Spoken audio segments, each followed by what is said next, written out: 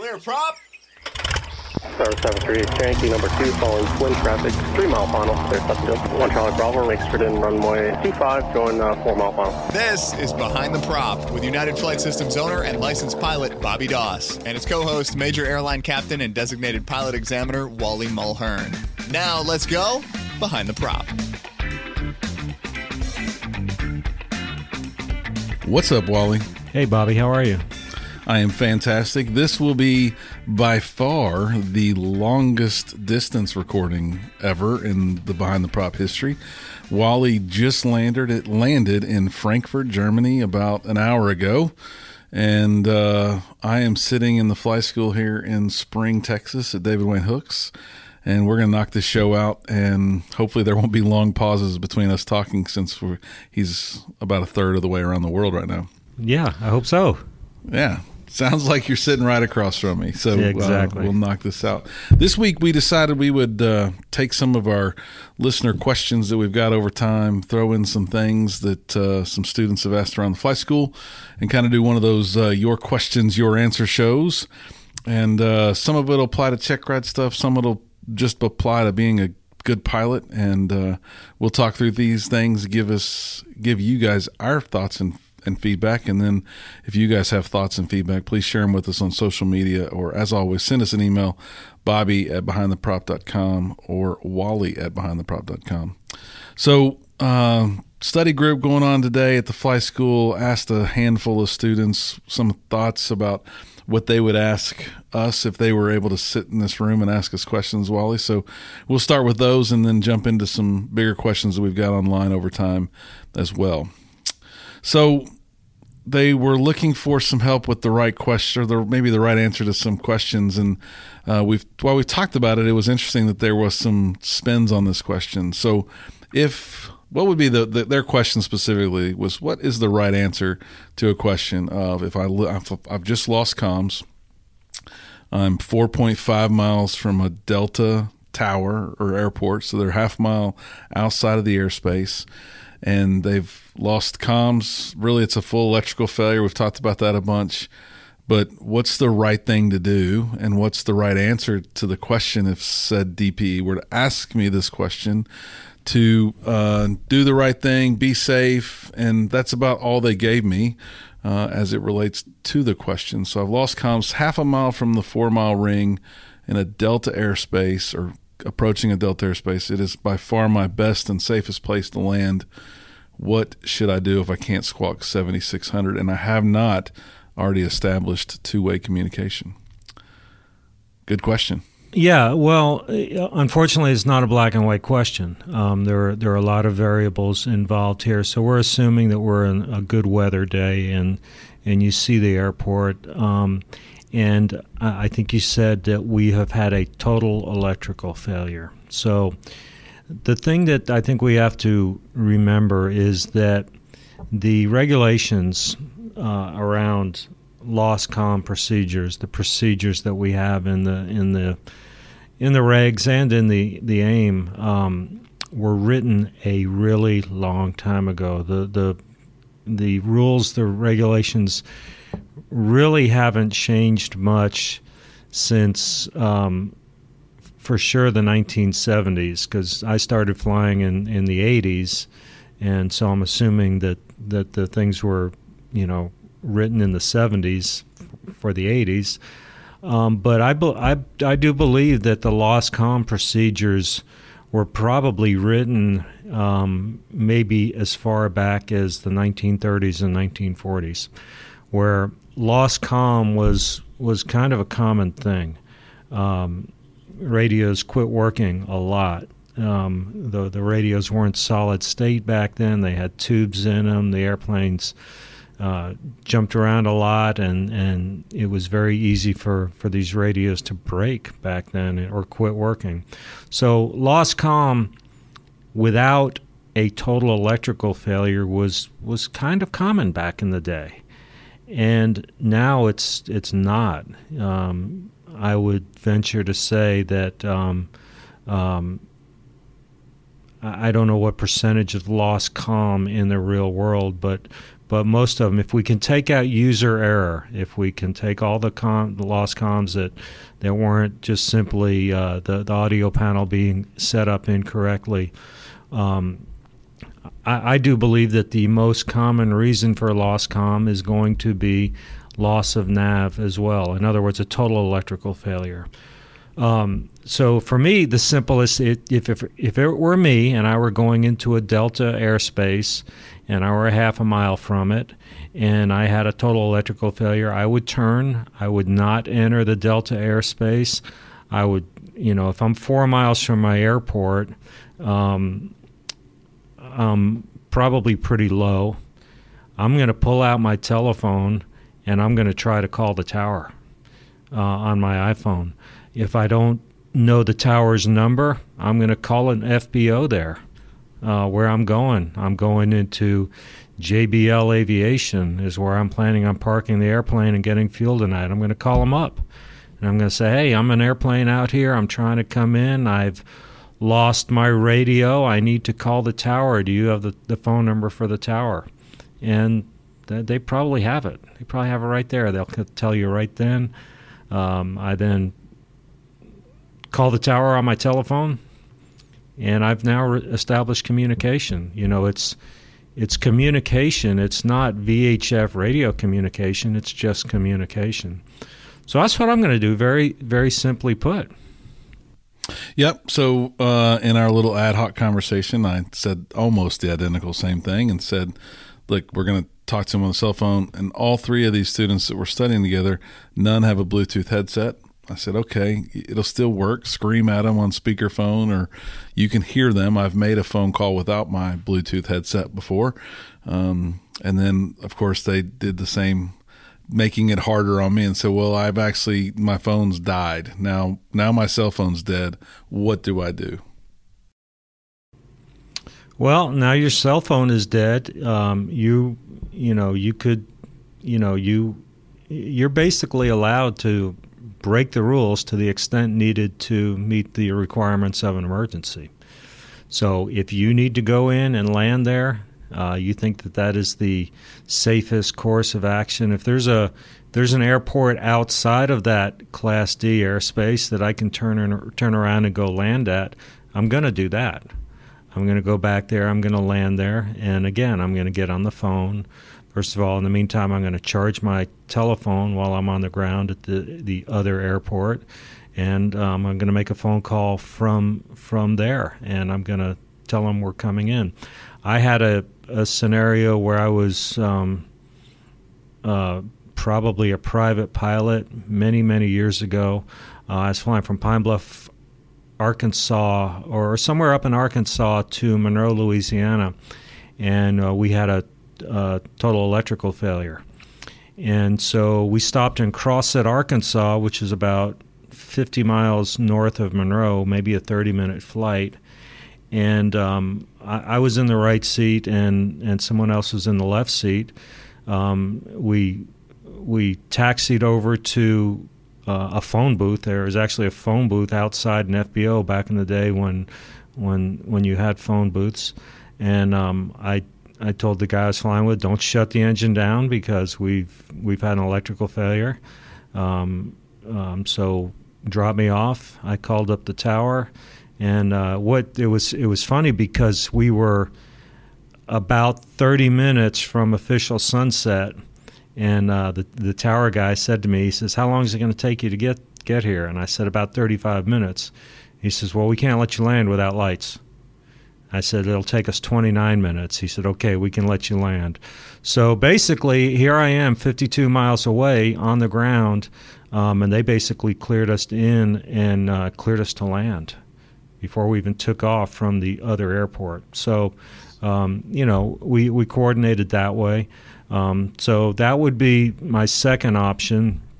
But if that option doesn't exist, go ahead and penetrate that Delta airspace and go in, and you're going to have to look for light signals. Yep. If it's an emergency, then you get to do what you need to do for sure. Okay, changing subjects a little bit, and we'll bounce around a lot here. If a student gets asked a question on a check ride and they don't know the answer, is it okay to say I don't know the answer, but I know where to find the answer? One of the briefing points for my check rides is that the check ride is an open book check ride. The ground portion is open book. Now, I do tell them that just the way it will work, if they have to look up everything I ask them, we're going to be there all day. And so we're probably not going to fly that day. But, there are some things that, just from a time standpoint, that you just need to know. But theoretically, it is an open book. The ground portion is open book.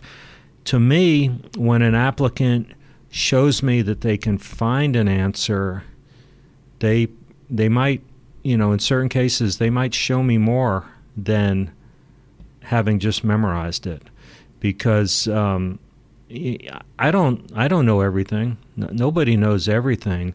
But, there's the old saying of feed a man a fish, you feed him for a day, teach a man how to fish, you feed him for life. And that's kind of the way I feel with this, is if I ask you about, if the so-and-so is inoperative on the airplane, can we make the flight? A lot of times they spit off this acronym of what's required for day VFR. I don't know what those letters in that acronym mean, but if they say, let me look it up in the regulations, and I'll let you know, I'm perfectly fine with that. All right. I'm sure that makes people a little bit more comforted that they don't have to be a perfect pilot at the private stage, Right. It's unfortunate that the knowledge tests are not open book, but that's just the way it is. Yeah, I'm sure a lot of people would love that to change. So a couple questions similar, so I'll kind of merge them together here. But the question from this study group, all private students, so pretty close to their check ride phases, asked, when is it safe to fly a check ride? What's a DP thinking about the decision to be made about flying safe? And kind of as part of that, a question came up about discontinuing because of an turbulence air med or 15 gusting 30. Like, what are DPEs expecting from a private student as it relates to making the decision possibly, and then what is too much in your hypothetical opinion, I guess, is really what they're asking for there. Yeah, well, I would say 15 gusting to 30 is too much. I certainly would not think most private pilots would be successful in a check ride with the winds 15 gusting to 30. The guidance that we as examiners have from the FAA is that we are not to start a check ride unless we can reasonably expect to finish it. So what does that mean? If it's 200 overcast and forecast to stay 200 overcast all day long, and we start the check ride and we do the ground portion and we get ready to go fly, and lo and behold, it's 200 overcast. Well, obviously we can't fly, and that was probably a bad call on my part for even starting the check ride. So the intent is to finish the ground portion and the flight portion within the same day. Now, we do have some lenience with a discontinuance. We can stop the check ride for somebody getting sick. It may be the examiner, it may be the applicant. Weather is the most common cause for a discontinuance, and then mechanical reasons. And I mean, there could be some other reasons that we're not even thinking about here. Somebody gets a call from home and says, "Hey, the hot water heater exploded. You need to come home. Our house is flooding." That would be a valid reason to discontinue a check ride. My check rides, as most, I guess all examiners' check rides, involve the planning of a cross-country flight. So we will talk extensively about the weather, the current weather on this cross-country flight, and I just start with, well, would you, I shouldn't say could you, I should say, would you make the flight today? And, if the answer is yes, I would fly from here to wherever they're going on their cross country, then we're probably in pretty good shape to go ahead and proceed with the check ride. A lot of times they might plan a given altitude on their cross country of maybe 6,500 feet, and the weather today is 6,000 broken everywhere along their trip, along the flight. So we may have to modify the cruise altitude to 4,500 feet or something like that. But one thing that I am looking at is the applicant's ability to make some decisions, and I try to be. I try not to lead the applicant too much, but there are times where I might do a check ride in the morning, and I come in, I'm getting ready to do an afternoon check ride, and I might say to the applicant, boy, I just flew, and it is really, really rough out there. I mean, it's almost impossible to hold altitude within a couple hundred feet, and that's kind of a hint that maybe today wouldn't be the most ideal day to do this check ride. Yeah, well, that's kind of a follow-up question that they asked was, do the tolerances change based on the winds, right? So, if it's 15 gusting 20, do I get a little bit of a blue ribbon maybe for 200, 125 on either side? Because it's kind of tough, Wally, to maintain that altitude at 20 knots. You may get a extra pat on the back and say, wow, that was a really good job, but no, the tolerances do not change. I mean, the standards are the standards, and we don't have gusty day standards or hot day standards. So I mean, the standard is the standard. Well, that's what I shared with them as well. But the question then became, well, am I allowed to ever miss the tolerances on a check ride? And I thought that was a really good question because I've read the ACS. But what are your thoughts on someone on the first, they take off, they've done everything good to this point, you climb up, they do some stalls really well, you ask them to do steep turns, maybe as an example, and the first steep turn starts off bad and they lose 150 feet and they get it back. Is the check ride over right there? No, and the ACS addresses that. It has a section where it talks about if a tolerance is exceeded, if it's immediately, or I don't know if the word is immediately, but if you correct it right away, we're okay. We're okay. Good. And that I thought that's what I had read in the past, and that's what I shared with them as well. So all good questions from some students around here working hard on a afternoon to try and get ready for some check rides. And I know for a fact you're going to get to meet a couple of them in a few weeks. So they're excited and also very nervous, as you can imagine. Most of them are. Yeah, and I tell them that there's no such thing as a perfect flight, and there's certainly no such thing as a perfect check ride. There's some really good ones, but you're going to make mistakes. And two things. The first thing I tell them is that there's no rear view mirror in the airplane. In other words, what has happened has happened. We can't change what has happened. If you did that first steep turn and you got 130 feet low and you corrected it, well, I mean you can't change that. But the other thing is something that I'm looking for is how does an applicant manage a mistake? Because mistakes will be made.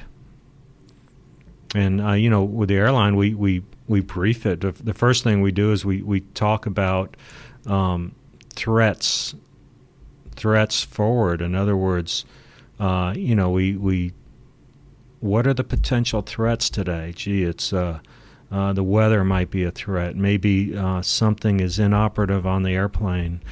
a thrust reverser or a auto throttle or something like that. That's a threat because they're usually working. So the fact that they're not is a threat. So we try to identify the threats. I mean, a threat may be, the kind of flying I'm doing, long haul flying. I mean, a 10-hour flight. So you've got 3 or 4 pilots, and you're changing seats. But fatigue could be a threat. It's usually not for me because when I go back in the rest seat or the bunk, I don't have trouble at all in falling asleep. So I usually get plenty of sleep. Mm-hmm. Good. So let's talk about some other questions that have been sent to us, and we were gonna incorporate them to other shows. We'll ask some of these questions now. The question is, what's the right way to transfer from one Part 141 flight school to another Part 141 flight school? And that's one that I'll take. It depends a little bit about really, is it the best decision or is it a requirement, right? I think depending on the course that you're taking, private, instrument, commercial, flight instructor, multi-engine, there are different regulation requirements. But the way the regulations read is it's really all about that school's TCO or training course outline. And half of the school's training course outline must be delivered by the school that you're going to quote unquote graduate from to enable you to be able to transfer. So you have to meet all of the requirements Part 141.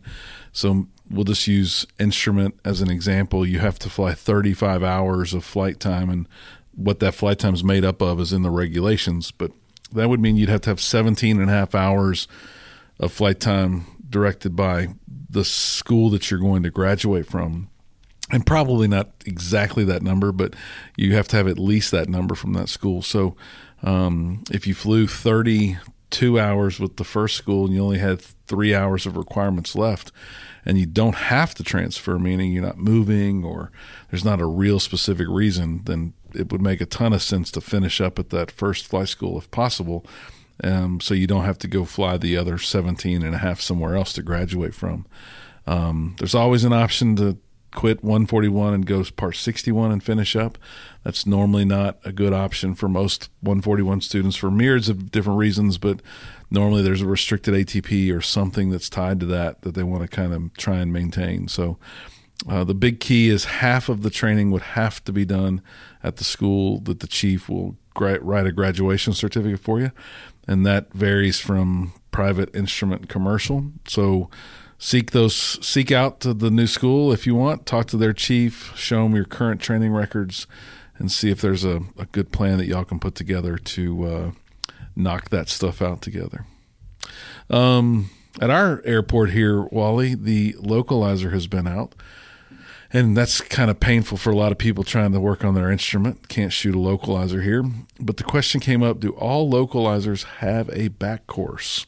This one currently does not have a back course, but do all localizers have a back course? That is the question.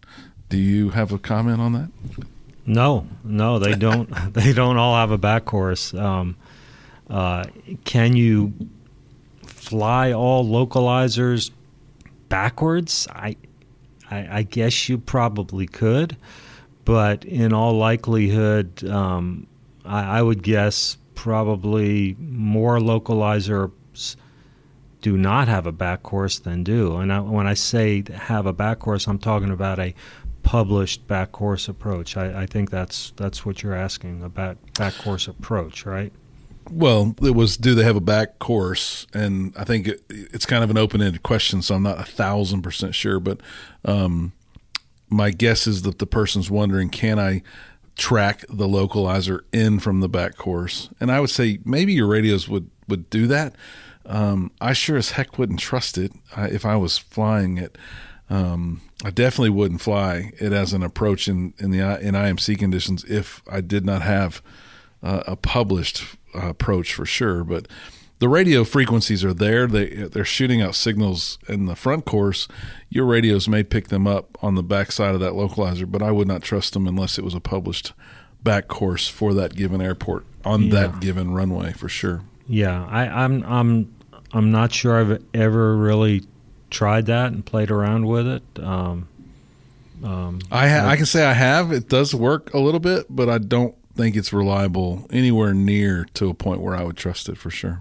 Yeah. All the instrument approaches are actually test flown. The FAA comes down and I think they use a King Air now, and they're out and they're flight checking these, and you hear them on the radio. The call sign they use is flight check, and that the approaches have been tested in a real airplane under various conditions. So that's a margin of safety that lets you know that, hey, this really does work. So this question came up from an online submitter, and I think I understand their question, but do pilots need to keep endorsements after their check rides? So I'm coming to you, Wally. I've got my solo endorsements. I've got my other endorsements for my knowledge exam and for my ability to take this practical exam with you today, and that's in a written logbook. But I'm going to go to ForeFlight after this. Is there any reason that I have to keep those old endorsements after my check ride? I think the short answer is no, but I would say, why wouldn't you? I've got my very first logbook with my solo endorsement. I mean, I look at it occasionally. I mean, it's in a safe, but I do look at it. Has anybody asked to see my solo endorsement that was endorsed on December 7th, 1981? No, nobody ever has. I'm sure my examiner did when I took my check ride. I'm going to look for all the proper endorsements. But I'm going to say no. I mean, there's no real requirement to keep them, but then again, why wouldn't you keep them? Yep, I definitely would keep them. And it came up recently in a conversation, not respected to this question, but I think it's interesting. This question came up. Someone was trying to talk to me, and I said, we were talking about a high performance endorsement, and she wasn't sure she had one. And I said, well, just look at it in ForeFlight. And she said, well, it's not in ForeFlight. It's in if I had one, it would be in my paper logbook. And what I did was I took all my paper endorsements and took a picture of them and put them in my ForeFlight book. Now, those instructors didn't sign my electronic logbook, but that way I have a history of all those endorsements in ForeFlight as well. So it can't hurt. I put my solo endorsements in there. Like, it did nothing for me in my commercial days, but I kind of want that photo and that record, that log of all those endorsements, so that ForeFlight knows what I've been endorsed to do. And I would know what I got and achieved that complex endorsement in and who signed it. It's just a photo and it's there. It's not signed in ForeFlight, but the picture signed, it's still valid. I'm sure someone looking at it would use that as valid proof.